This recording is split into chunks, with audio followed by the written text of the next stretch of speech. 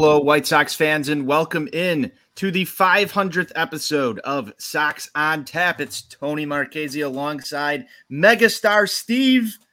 He's here. He's hashtag back from his travels this weekend. We'll talk a little bit about that tonight. Before we get into everything, thank you to everybody who's tuned into the show. I'm sure you're subscribing to us on YouTube. That's youtube.com/ontapsportsnet. Follow the show at Sox on Tap on Twitter. You can follow Steve at NWI_Steve, myself at Tony on Tap.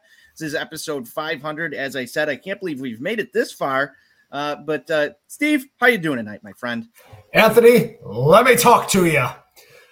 500 episodes of this wild ride that we call Sox on Tap. Ups, downs, couple two tree pops along the way. We're just having a lot of fun. Yeah. Yes, we are, Steve. And there's been ups, there's been downs, there's been 500 baseball, and we finally made it to 500 ourselves.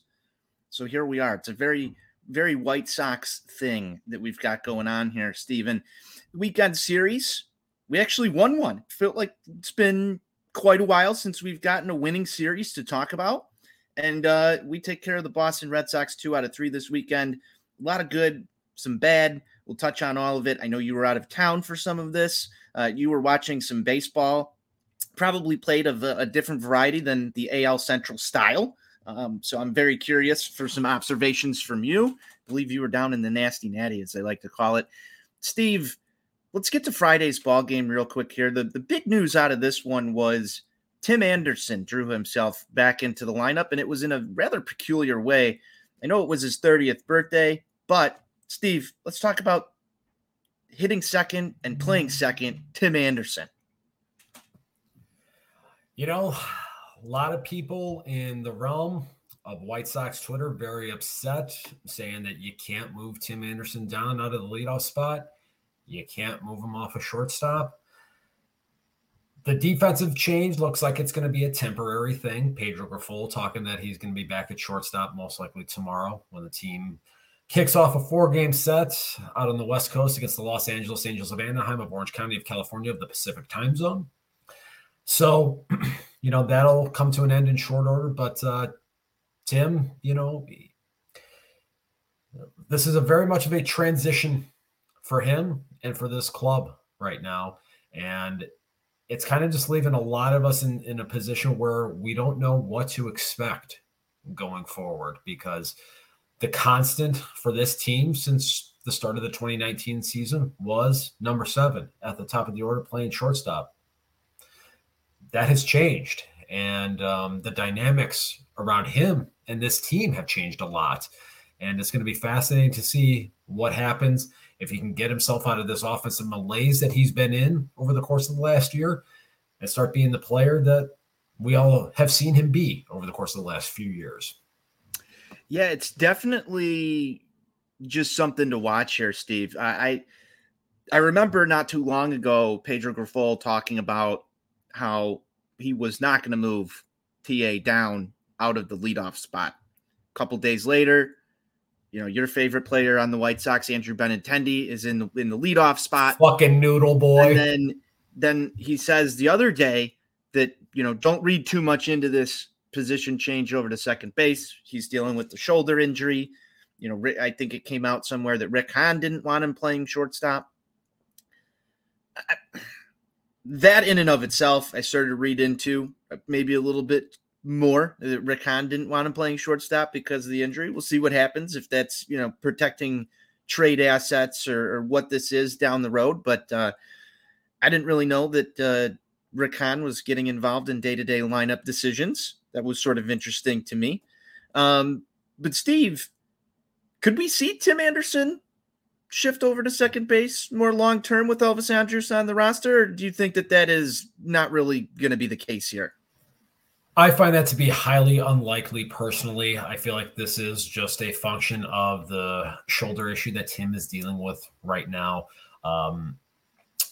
As presently constituted, Tim is still more valuable as a shortstop than he would be as a second baseman. I know the defensive issues and the miscues have been glaring at times this season, But we have also seen him put together stretches of quality defensive play at the shortstop position. They have been marked by levels of inconsistency as well. But if you are talking that it's going to be time potentially to move on from Tim Anderson, you're going to be able to extract more value from him at the shortstop position than at the second base spot. So I would think that in the very near future, like I said, possibly beginning tomorrow, we'll see him back at the shortstop position that he's so accustomed to playing. Yeah, the defense at second base was also a bit of a problem over the past couple of games. I know he wasn't in the lineup today, but the big play on Friday, Steve, pickoff attempt to second base, ball bounces off of Tim Anderson's glove, winds up in center field. A run scores on this botched pickoff. I can't say that I've really seen that happen too many times over the course of watching White Sox baseball or just baseball in general. It looked like a mental mistake to me. It looked very much like a mental mistake, almost of the same ilk of the botched ground balls that have ate Tim Anderson up at shortstop when the infield's in and there's a play at the plate. He also had another one on Saturday that wound up leading to the game being tied in the top of the ninth inning. We'll get to Saturday's ball game in a minute, but with Tim not in the lineup today at all, the miscues that took place over the weekend for him, it seems like it's just more of the same. It's the same funk, and we're having a lot of trouble getting out of it. That's my observation there. It's hard to argue with that. Right now, it's very clear that his head simply is not fully in the game the way that we grew accustomed to seeing from him. We saw, and I commented so many times on these airwaves about what an instinctual player that he was, and that for a guy that didn't grow up playing the game his entire life, that he seemed to find himself and put himself in the right position with regularity. We're not seeing that anymore. At the end of the day, Tim's got to find a way to get back to being that guy. Whatever he has to do to mentally reset, to refocus and recalibrate, that's going to be a big part of this, because I think a lot of this is mental right now. A lot has been made about the leg injury that he sustained earlier on in April up in that series in Minnesota. But the mental aspects, the recent interview that was done where some of the off the field stuff was talked about at length, you can't tell me that that isn't something that is weighing on him. And, in the moment, yeah, you're probably not thinking about the answers to those questions when Lucas Giolito's making a pickoff attempt to you, but you can't tell me that you are as 100% mentally focused as you normally would be, given the giant shitstorm that is just circling around him right now. Yeah, and it's going to be so hard to get him out of this funk. You said it earlier this season. The White Sox are only going to go as Tim Anderson goes, and they need him to get right. Hopefully maybe post All-Star break, after some time off, you see some rejuvenation here. I don't know what the answer is. I don't think anybody really knows what the answer is, but you mentioned a name, the guy who made the pickoff attempt, starter on Friday for the White Sox, Lucas Giolito. He's another interesting topic to talk about here. This was a pretty damn good performance from Lucas Giolito. 6 innings, only 3 hits. I know he gives up the 3 runs, 10 strikeouts, only walks 1. I think we like to see that, Steve. We like to see that type of shit. And you had his dad refuting reports of 670 the score on twitter.com. I believe that was on Friday, right before the start, saying that Lucas Giolito wants to stay here. We've had the reports out earlier this year that the White Sox are moving on from him regardless. I liked the performance that we got from Lucas Giolito on Friday. You got any thoughts about how he looked on the mound? He's going out there and he's being the guy that a lot of people expected him to be coming into the season. There was a lot of concern about whether or not he would bounce back from the disappointing season he had in 2022 that really played a significant role in this team underachieving the way that they did. He has really answered a lot of those concerns, and he has put himself in a position here to be a very valuable commodity in a couple of weeks here when the trade deadline comes around. And I know from spending a couple of days in Cincinnati this weekend, watching a young, exciting team that has kind of jumped out of nowhere into first place, the name Lucas Giolito was being talked about in the ballpark in Cincinnati quite frequently with people that I was sitting around. So it's something interesting to keep an eye on here. He is definitely getting those trade stonks a lot higher right now. Yes, I would say that his trade stonks are probably the highest of the starting rotation at the moment. That's just my guess. I mean, he's sitting right now 5-5, 3.41 ERA. The advanced stats look pretty good for Lucas Giolito this season comparative to what we've seen in some prior seasons. It hasn't replicated his dominating his top season, but he's pitching respectably at basically the top of this rotation. Steve, I go back to our preseason preview show of this White Sox season, and I believe I had him pegged as the guy, the Cy Young, and I believe that Sean Roberts also had him pegged for that as well. And I think so far this season, he's probably put himself as your number one guy. Would you agree? I would absolutely agree with that. And one other important statistic, I think I saw that he's top 5 in the league in terms of innings pitched among starters this season. That's very important, especially, again, you look at some of the teams that are out there in the playoff mix here. Young teams like Cincinnati, like Baltimore, teams that need starting pitching. They're not just going to need quality starting pitching, but they're going to need length. And he's going out there and he's providing that with consistency. So that is the type of thing that is going to make him that much more valuable in a couple of weeks. I think we all have just kind of come to the realization that his time at the corner of 35th and Shields is coming to an end here in short order. This thing is off the tracks. I think it's pretty clear to anybody really watching this at this juncture. We know that he's going to want to sign for more than $75 million this winter, unless he's willing to take a 1-year qualifying offer. I just can't envision a scenario where Lucas Giolito is wearing a White Sox uniform next year. And for this organization, for all the missteps that they have taken to get us here to where we are right now, it really is in their best interest to capitalize on the peak value of this commodity that is Lucas Giolito, unfortunately. Yeah, and I'm sort of just in awe that we're at the end of the Lucas Giolito road here. There's been so many ups and so many downs.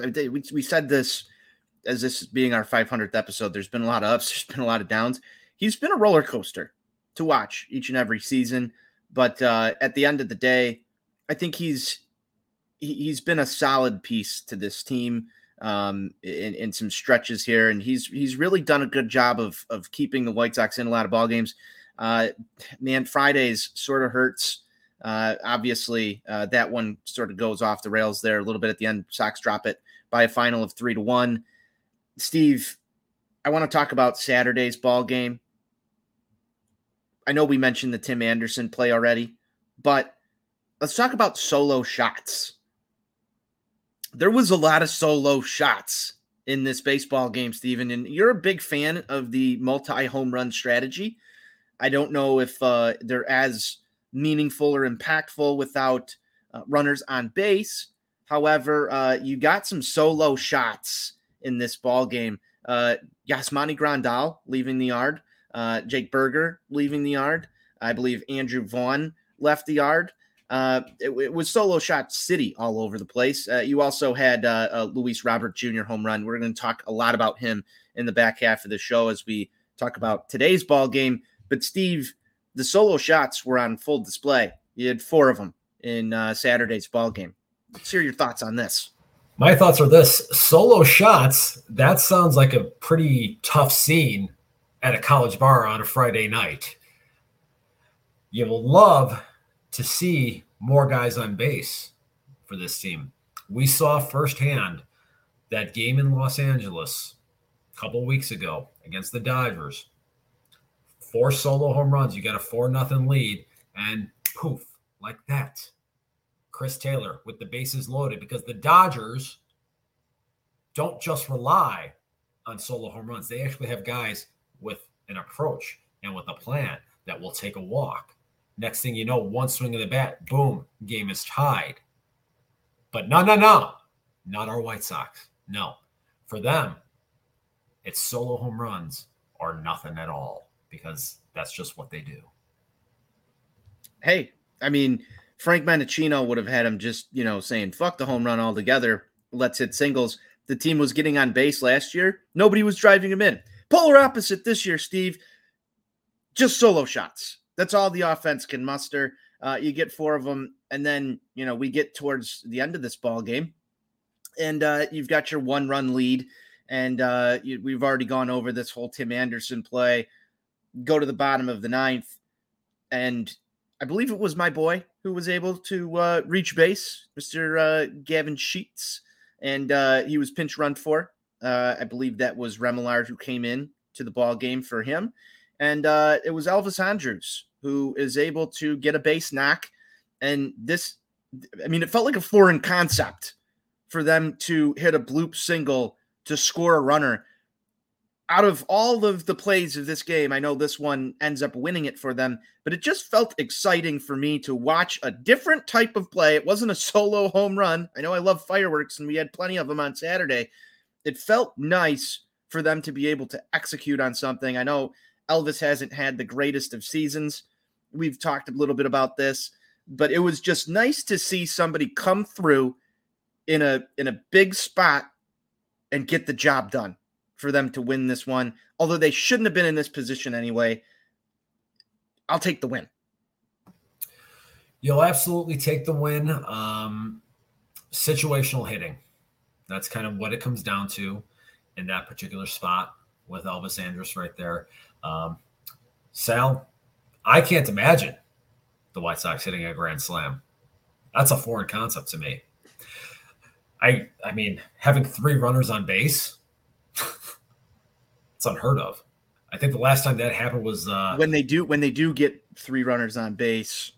It usually ends tragically. Yes, it does. So we've been, just trying to avoid that whole thing altogether. I don't think it's happened since that series against Tampa and that 9th inning comeback on Sunday. Yeah, and I don't even think they needed all of those runs at that point to get the job done, which is whatever. We'll take our grand slams. But yes, I think that is the last time. And I think, was that our only one this season?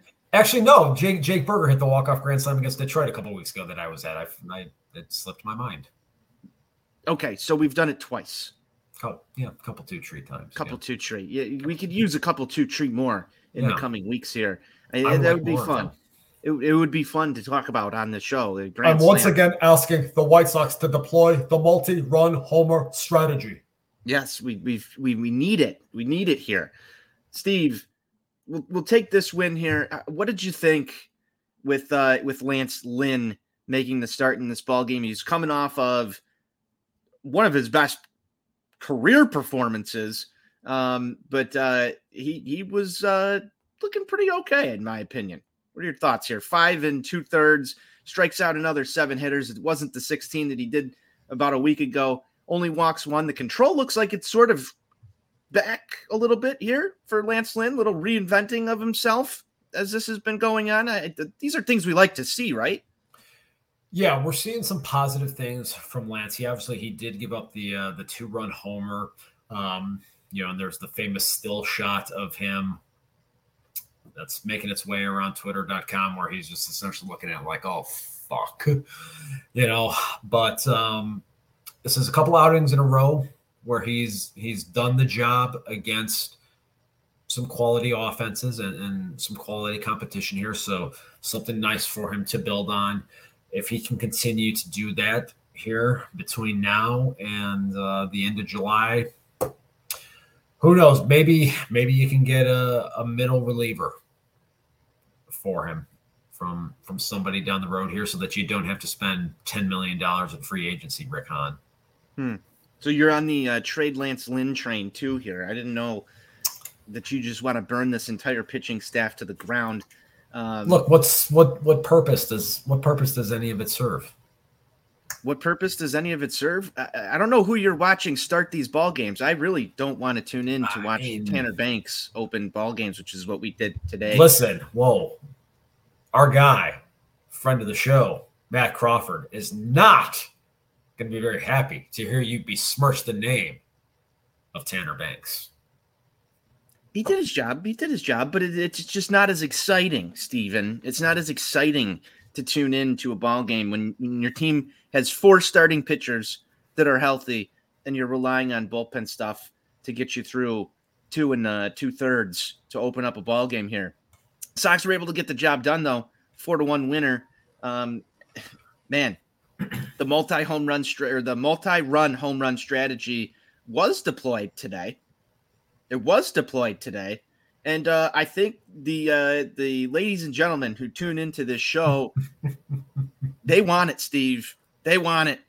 Let everybody know who got the job done today for the Chicago White Sox. You think I should give it to him? I think you should. I think you really should. I know Sale's here, and he's dying for it. Well, not only did he deploy the multi-home run strategy, but the multi-run homer strategy was deployed by none other than Mr. Luis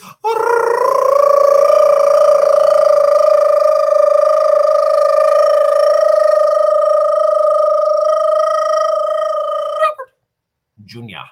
Yeah. There it is.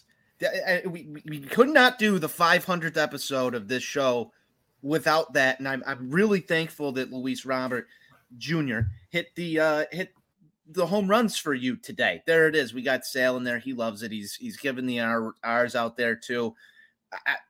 I was so impressed with not only the R roll, but Luis Robert's performance out there today, Steve. He just looks like an absolute monster right now. I know he's hot cold. He's been hot cold this season. There's been times where you want to punt this guy into the sun because he's not running hard. There's times where, he's just going through slumps and swinging at sliders in the dirt. And then there's games like today where you see the real superstar potential out of Luis Robert Jr. And man, if we could just even this out with a little bit of consistency, Steve, this would be nice. He's outside of Jake Berger. Well, he's taken over the top spot in OPS on this team, 885 after today's ball game, Steve. He's climbing that up there a little bit, but that's what we like to see in the middle of our order. Luis Robert Jr. is playing like the superstar over the last couple of weeks that we all expected him to be. I know of some person, I'm not going to name any names, who might have said that he thought Luis Robert Jr. Well, actually, he was just Luis Robert at the time last season. Said individual thought Luis Robert was going to finish in the top 3 in the American League MVP voting a season ago. We're starting to see that type of performance here. You look at where he's at right now, 21 homers, 20 doubles. He's on pace for 40 homers, 40 doubles, and Gold Glove caliber defense. That is MVP type shit right there. Now, if we can, as you mentioned there, couple that with some consistency, maybe find a way to shorten the cold stretches that he can be prone to because of his aggressiveness, then this thing is just going to be insane. I mean, to think about this, if you have a center fielder playing the type of defense he does, hitting 40 homers and 40 doubles, that's fucking wild. We need to figure out a way to build around this. We need to. And that's sort of the problem here, Steve, when we talk about burning some of this stuff down. For me, I saw some crazy stuff out there about. So for the record, you're not trading him for Jarren Duran. I'm not. I saw some stuff out there on the interwebs about Luis Robert Jr. going to, Boston. But I don't know. I don't like those thoughts here. Like, not at all. I think that you get rebuild 3.0. Thanks, Sal. I just don't think that trading Luis Robert Jr. is in the best interest of the Chicago White Sox at this very moment. Can we agree on that, or do you think that there's, everybody's available? I'm curious for your thoughts here. Look, I mean, that's the type of guy that you should absolutely build around. The biggest issue at the end of the day is going to come down to the competency of the people doing the building. I think neither one of us thought they were building around him already. I mean, that's sort of where I'm at. Like, you've got these assets like a Luis Robert Jr. And it's funny. So let me give this a little bit of context here. So for those of you listening who maybe weren't up to speed on things, I was in Cincinnati this weekend watching some big boy baseball between the National League best Atlanta Braves and the Cincinnati Reds, who coming into Friday were on an 11-game winning streak and had vaulted themselves into first place. Being just a neutral observer to this, it was fascinating to me to look at things. And you look at the Reds team that's kind of coming out of nowhere. You have all the excitement with Ellie De La Cruz hitting for the first cycle for the Reds since Eric Davis in 1989. The buzz in that ballpark on Friday was palpable. It was very similar to what kind of the vibe we had during the 2020 season. I know we weren't able to be in the ballpark, but then even the first half of 2021, you get in there and there's just an excitement because you feel like you're building towards something here. You feel like you've got a young group of guys, and Luis Robert was at the center of all of that coming up, for the start of the 2020 season, and then thinking that he was going to take off to that next level in 2021. But the buzz in that park in Cincinnati was palpable.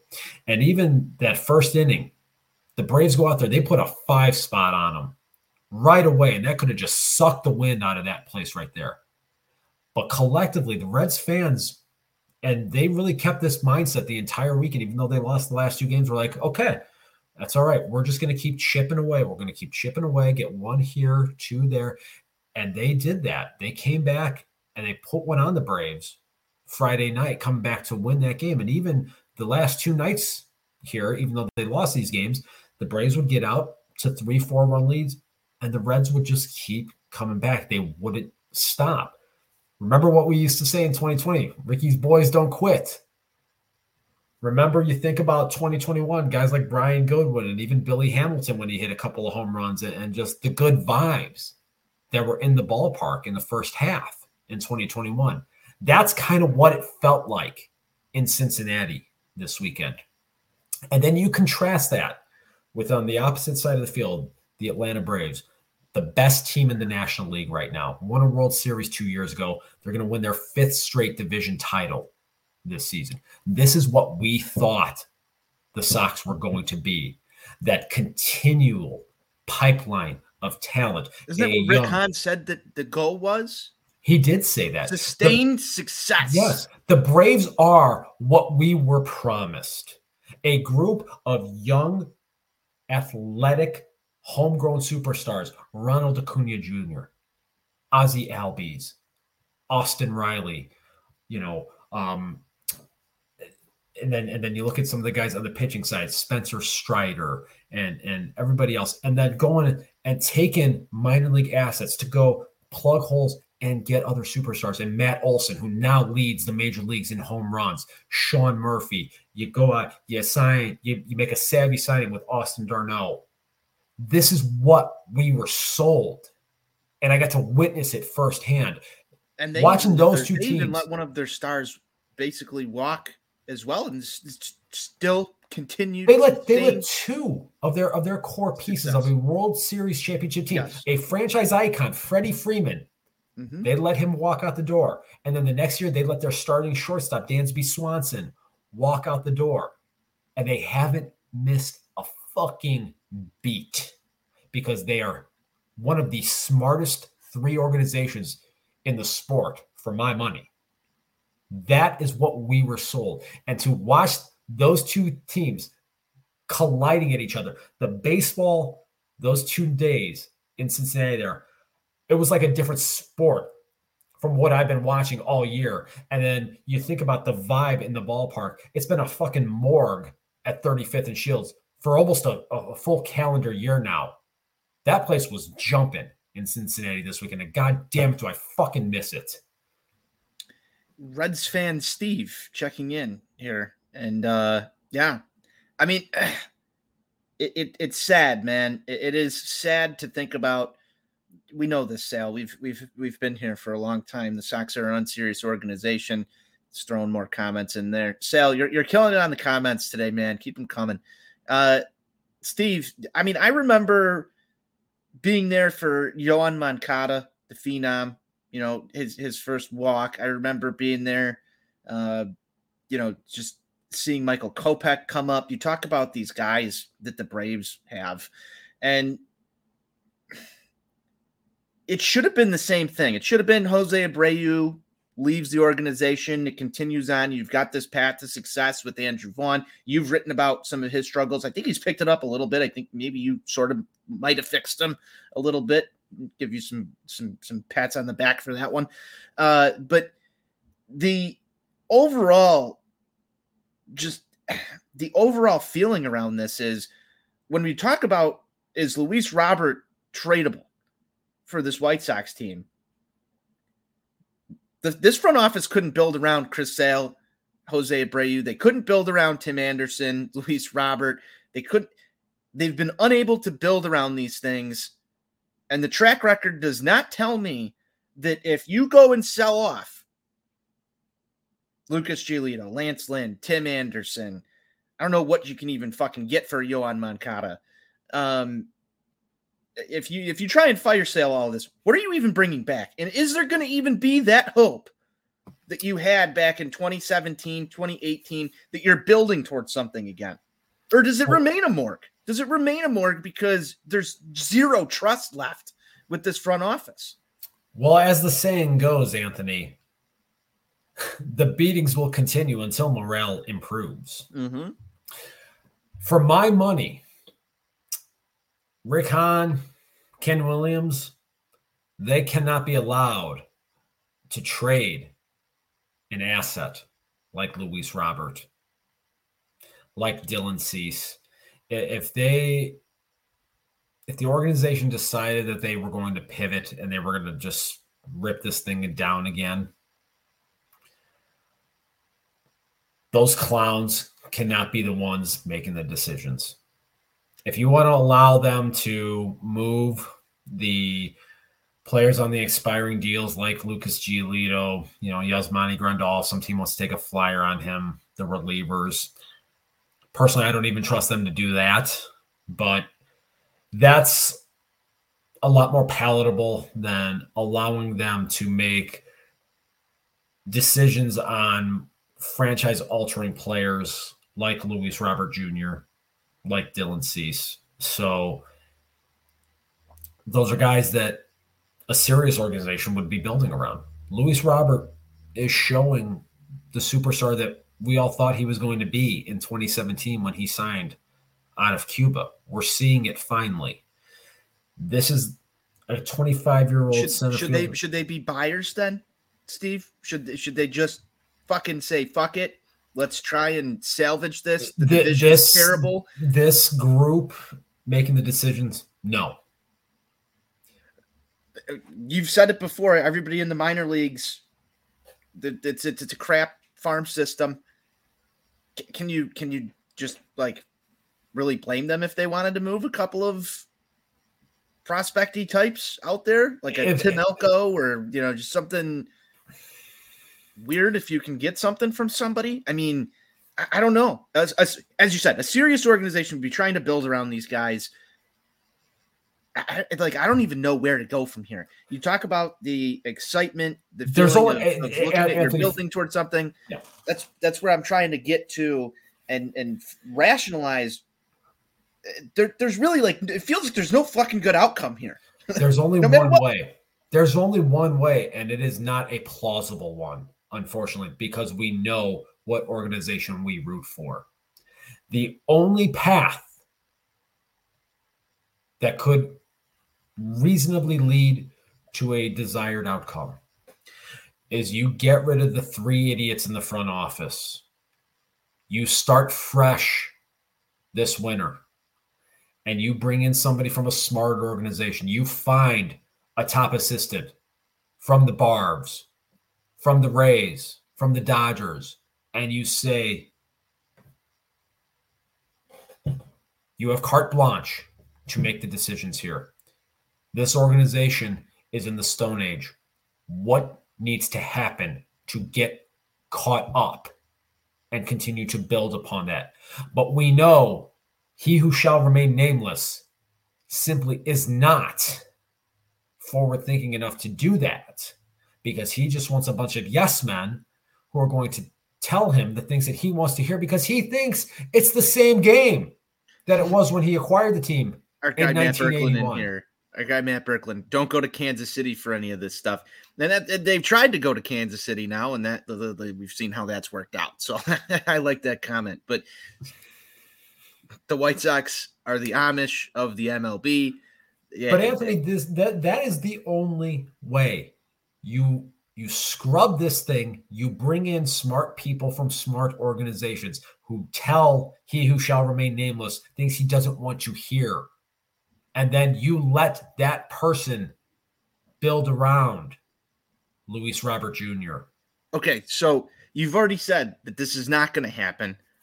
That's the only path. That's the only path. Okay, any other path that is chosen is essentially, in my opinion, going to lead to an outcome of a wasted decade. And I know that's painting a very bleak picture, but that's just legitimately how I feel. Okay, so we've established this.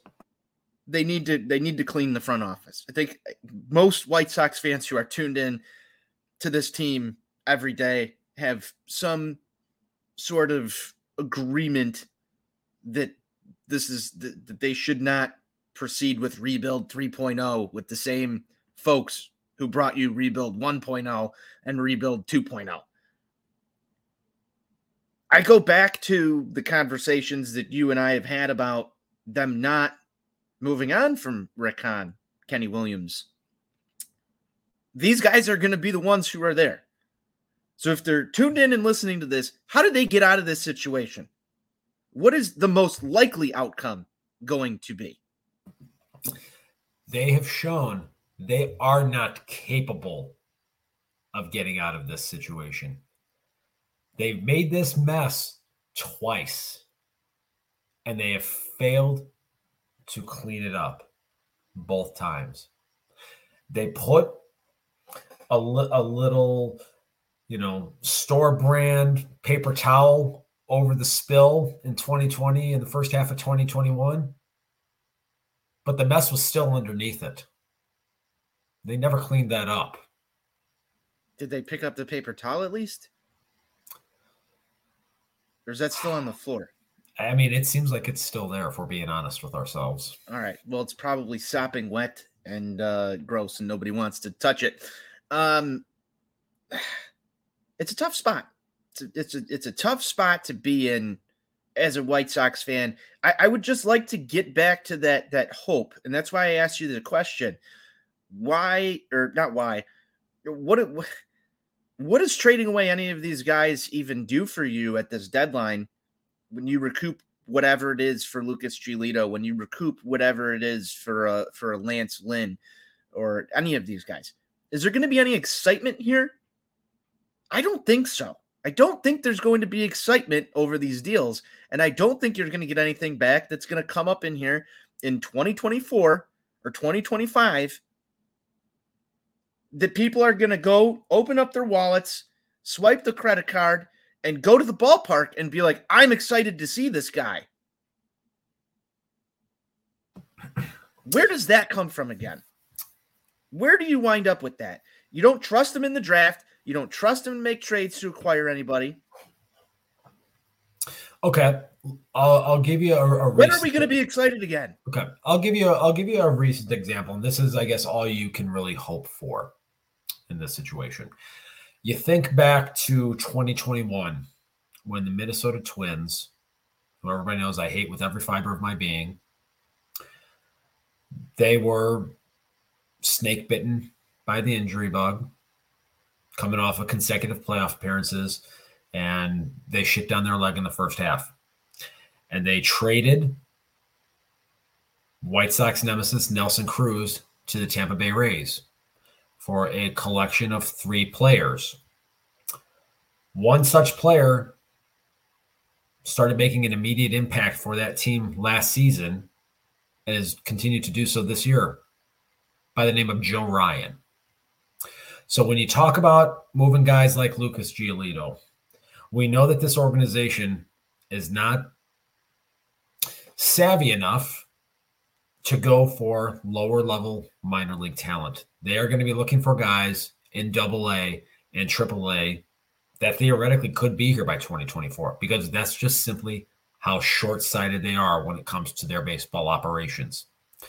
So they're going to find some team out there, maybe the Baltimore Orioles. They need a starter. They need one bad. Got a very strong farm system.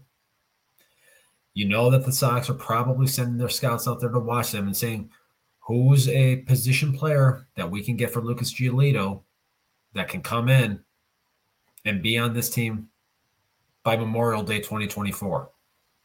That's the mindset, because that's just how they operate. And that's all you can really hope for at this point. Am I going to be excited to see this acquisition, Steve, or am I going to be skeptical? We're all going to be skeptical because we've seen this thing fail more than we have seen it succeed. That's Sales back in here in the comments again. They sold you hope before, Tony. Yes, Sale, they've sold me hope before. They've sold all of us hope. And now I don't have, any reason to believe. So that Anthony, would you go as far as to say that right now you are in the position similar to Slipknot's 2008 masterpiece entitled "All Hope Is Gone"? No, I wouldn't say all hope is gone, because you still have pieces like Luis Robert Jr. You still have pieces that are out there. You're locked in with Andrew Benintendi, who I think can, at least be a top of the order bat. Fucking noodle boy. Maybe not on a competitive team. Maybe he's hitting 7th elsewhere. I don't know. But the Yankees were able to use him. There's pieces here. There's pieces to the puzzle, but the math doesn't add up. I want us to have that same buzz. I want Buzz. Speaking of Buzz, I want Buzz to be at the ballpark more, and the guy doesn't even want to go to a fucking White Sox game because they're dog shit. So when you can start getting Buzz back to the ballpark because it's exciting, that's how you know you've got a product that people want to watch. I'll take it a step further, Anthony. Think about this.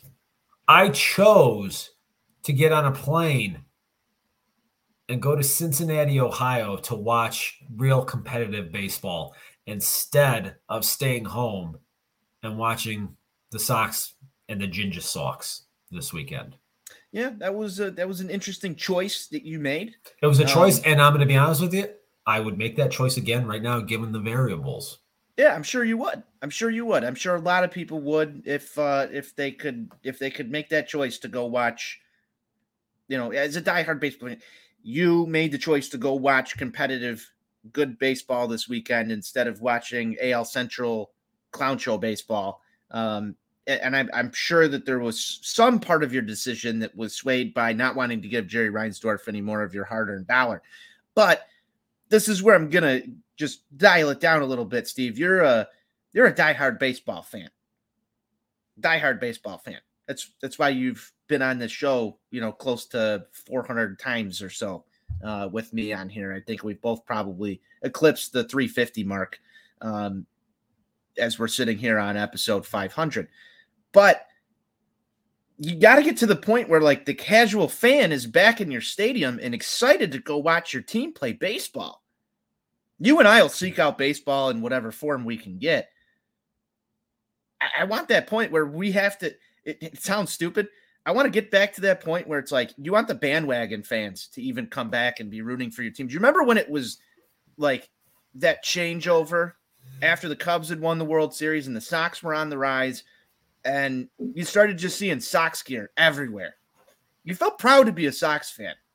Now it's like you walk out, you got your Sox cap on, or you're in a Sox shirt, you're at the grocery store pumping gas or whatever. People probably look at you and they're like, I'm fucking like sorry for this individual. That's not a good feeling. What I want to get back to is I want to get back to being excited when I get out of bed in the morning because I know I get to go to the ballpark and watch good White Sox baseball. That's what I want to get back to. I want to get back to getting on an airplane and going to watch the White Sox beat somebody's fucking ass.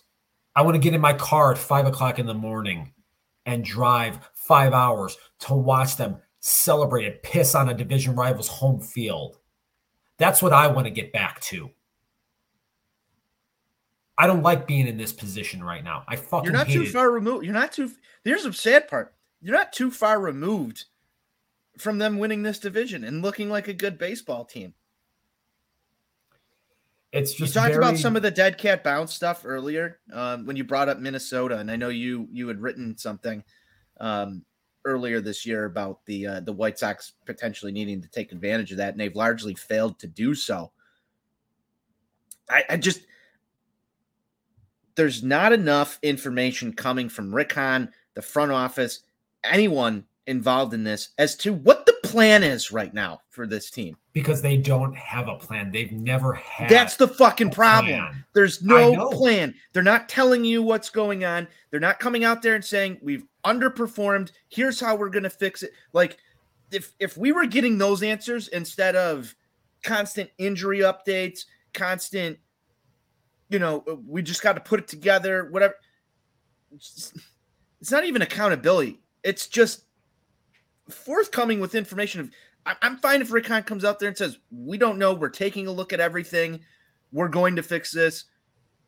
Sale's back here again with another comment. There's no plan because they think everything's fine. That is the problem. That is the problem. They think this is fine. They think everything's going to get back to normal. Steve, I might be more negative than you right now. Fuck that. That's not an answer. It's not an answer. It's never going to be one. Something has to change. You want to talk craziness, and we talk a lot about accountability. We love craziness here. And despite what, there's no accountability issue within the White Sox organization. I can assure you. If I took my shades off, you could see the shock in my eyes when anyone accuses there of being an accountability issue in the White Sox organization. The Boston Red Sox in 2018 won the World Series. One of the most dominant teams of the last 50 years. Not even a year later, they fired Dave Dombrowski, the guy who put that team together. Not even a year after they had a fucking parade and hung a banner. These clowns have been running this fucking circus for over 2 decades. And here we are. Nothing has changed. That's the problem. There is no plan because they still think it's 2000. And what worked then is going to work now. It doesn't work like that. We've seen it firsthand. The mood around this organization, this fan base, I've talked about this a lot on Twitter.com, is the worst I can remember in any of my all or part of 5 different decades watching this team. And I go back to this. The mood in that ballpark in Cincinnati this weekend was fucking excitement. We got Ellie De La Cruz here flying around the bases, doing exciting shit left and right. Spencer Steers hitting dingers left and right. Joey Votto, the grizzled veteran, is coming back hitting dingers. That's what we want. I don't know how we get it. with these three fucking morons steering the ship. It's a rough spot, Steve. It's rough. Do you think by episode 1000 we'll have a World Series to talk about? You want my or at least a playoff series victory? Maybe I'll lower the bar just a little bit. You want my honest opinion? Yeah, sure. No. I don't. So we're going to do another 500 of these TED Talks. And I have no confidence in the state of this organization right now. I truly don't. And I've said it, some people can take it as tongue in cheek, but until the cancer is removed, it will continue to spread. And you know what I'm talking about. You've got a very optimistic look on life here as a White Sox fan, Steve. I truly appreciate it. Yeah. I think we need to move on to something else before I just lose it. Just absolutely lose it. And everything that is being a White Sox fan right now. Steve, you got any other final thoughts as we ride on out into the sunset on episode 500 of Sox on Tap? Thank you to everybody who's tuned in so far in the comments, whether you're commenting or not.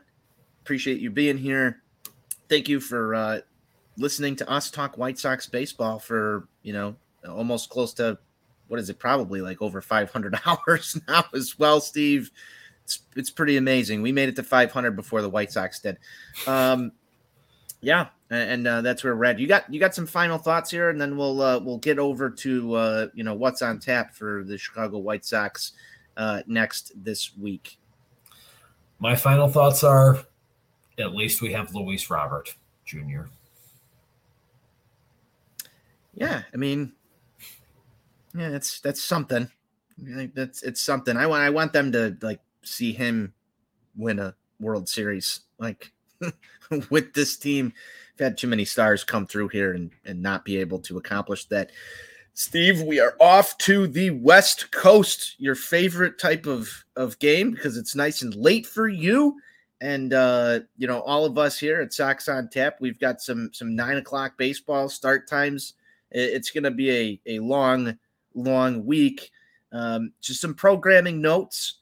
It's going to be a little bit difficult to get some shows out this week. I'm going to be down in Nashville doing some stuff for Four Feathers podcast, as the Chicago Blackhawks are doing exactly the opposite of the Chicago White Sox and bringing Connor Bedard. Yes, I like to call it hope.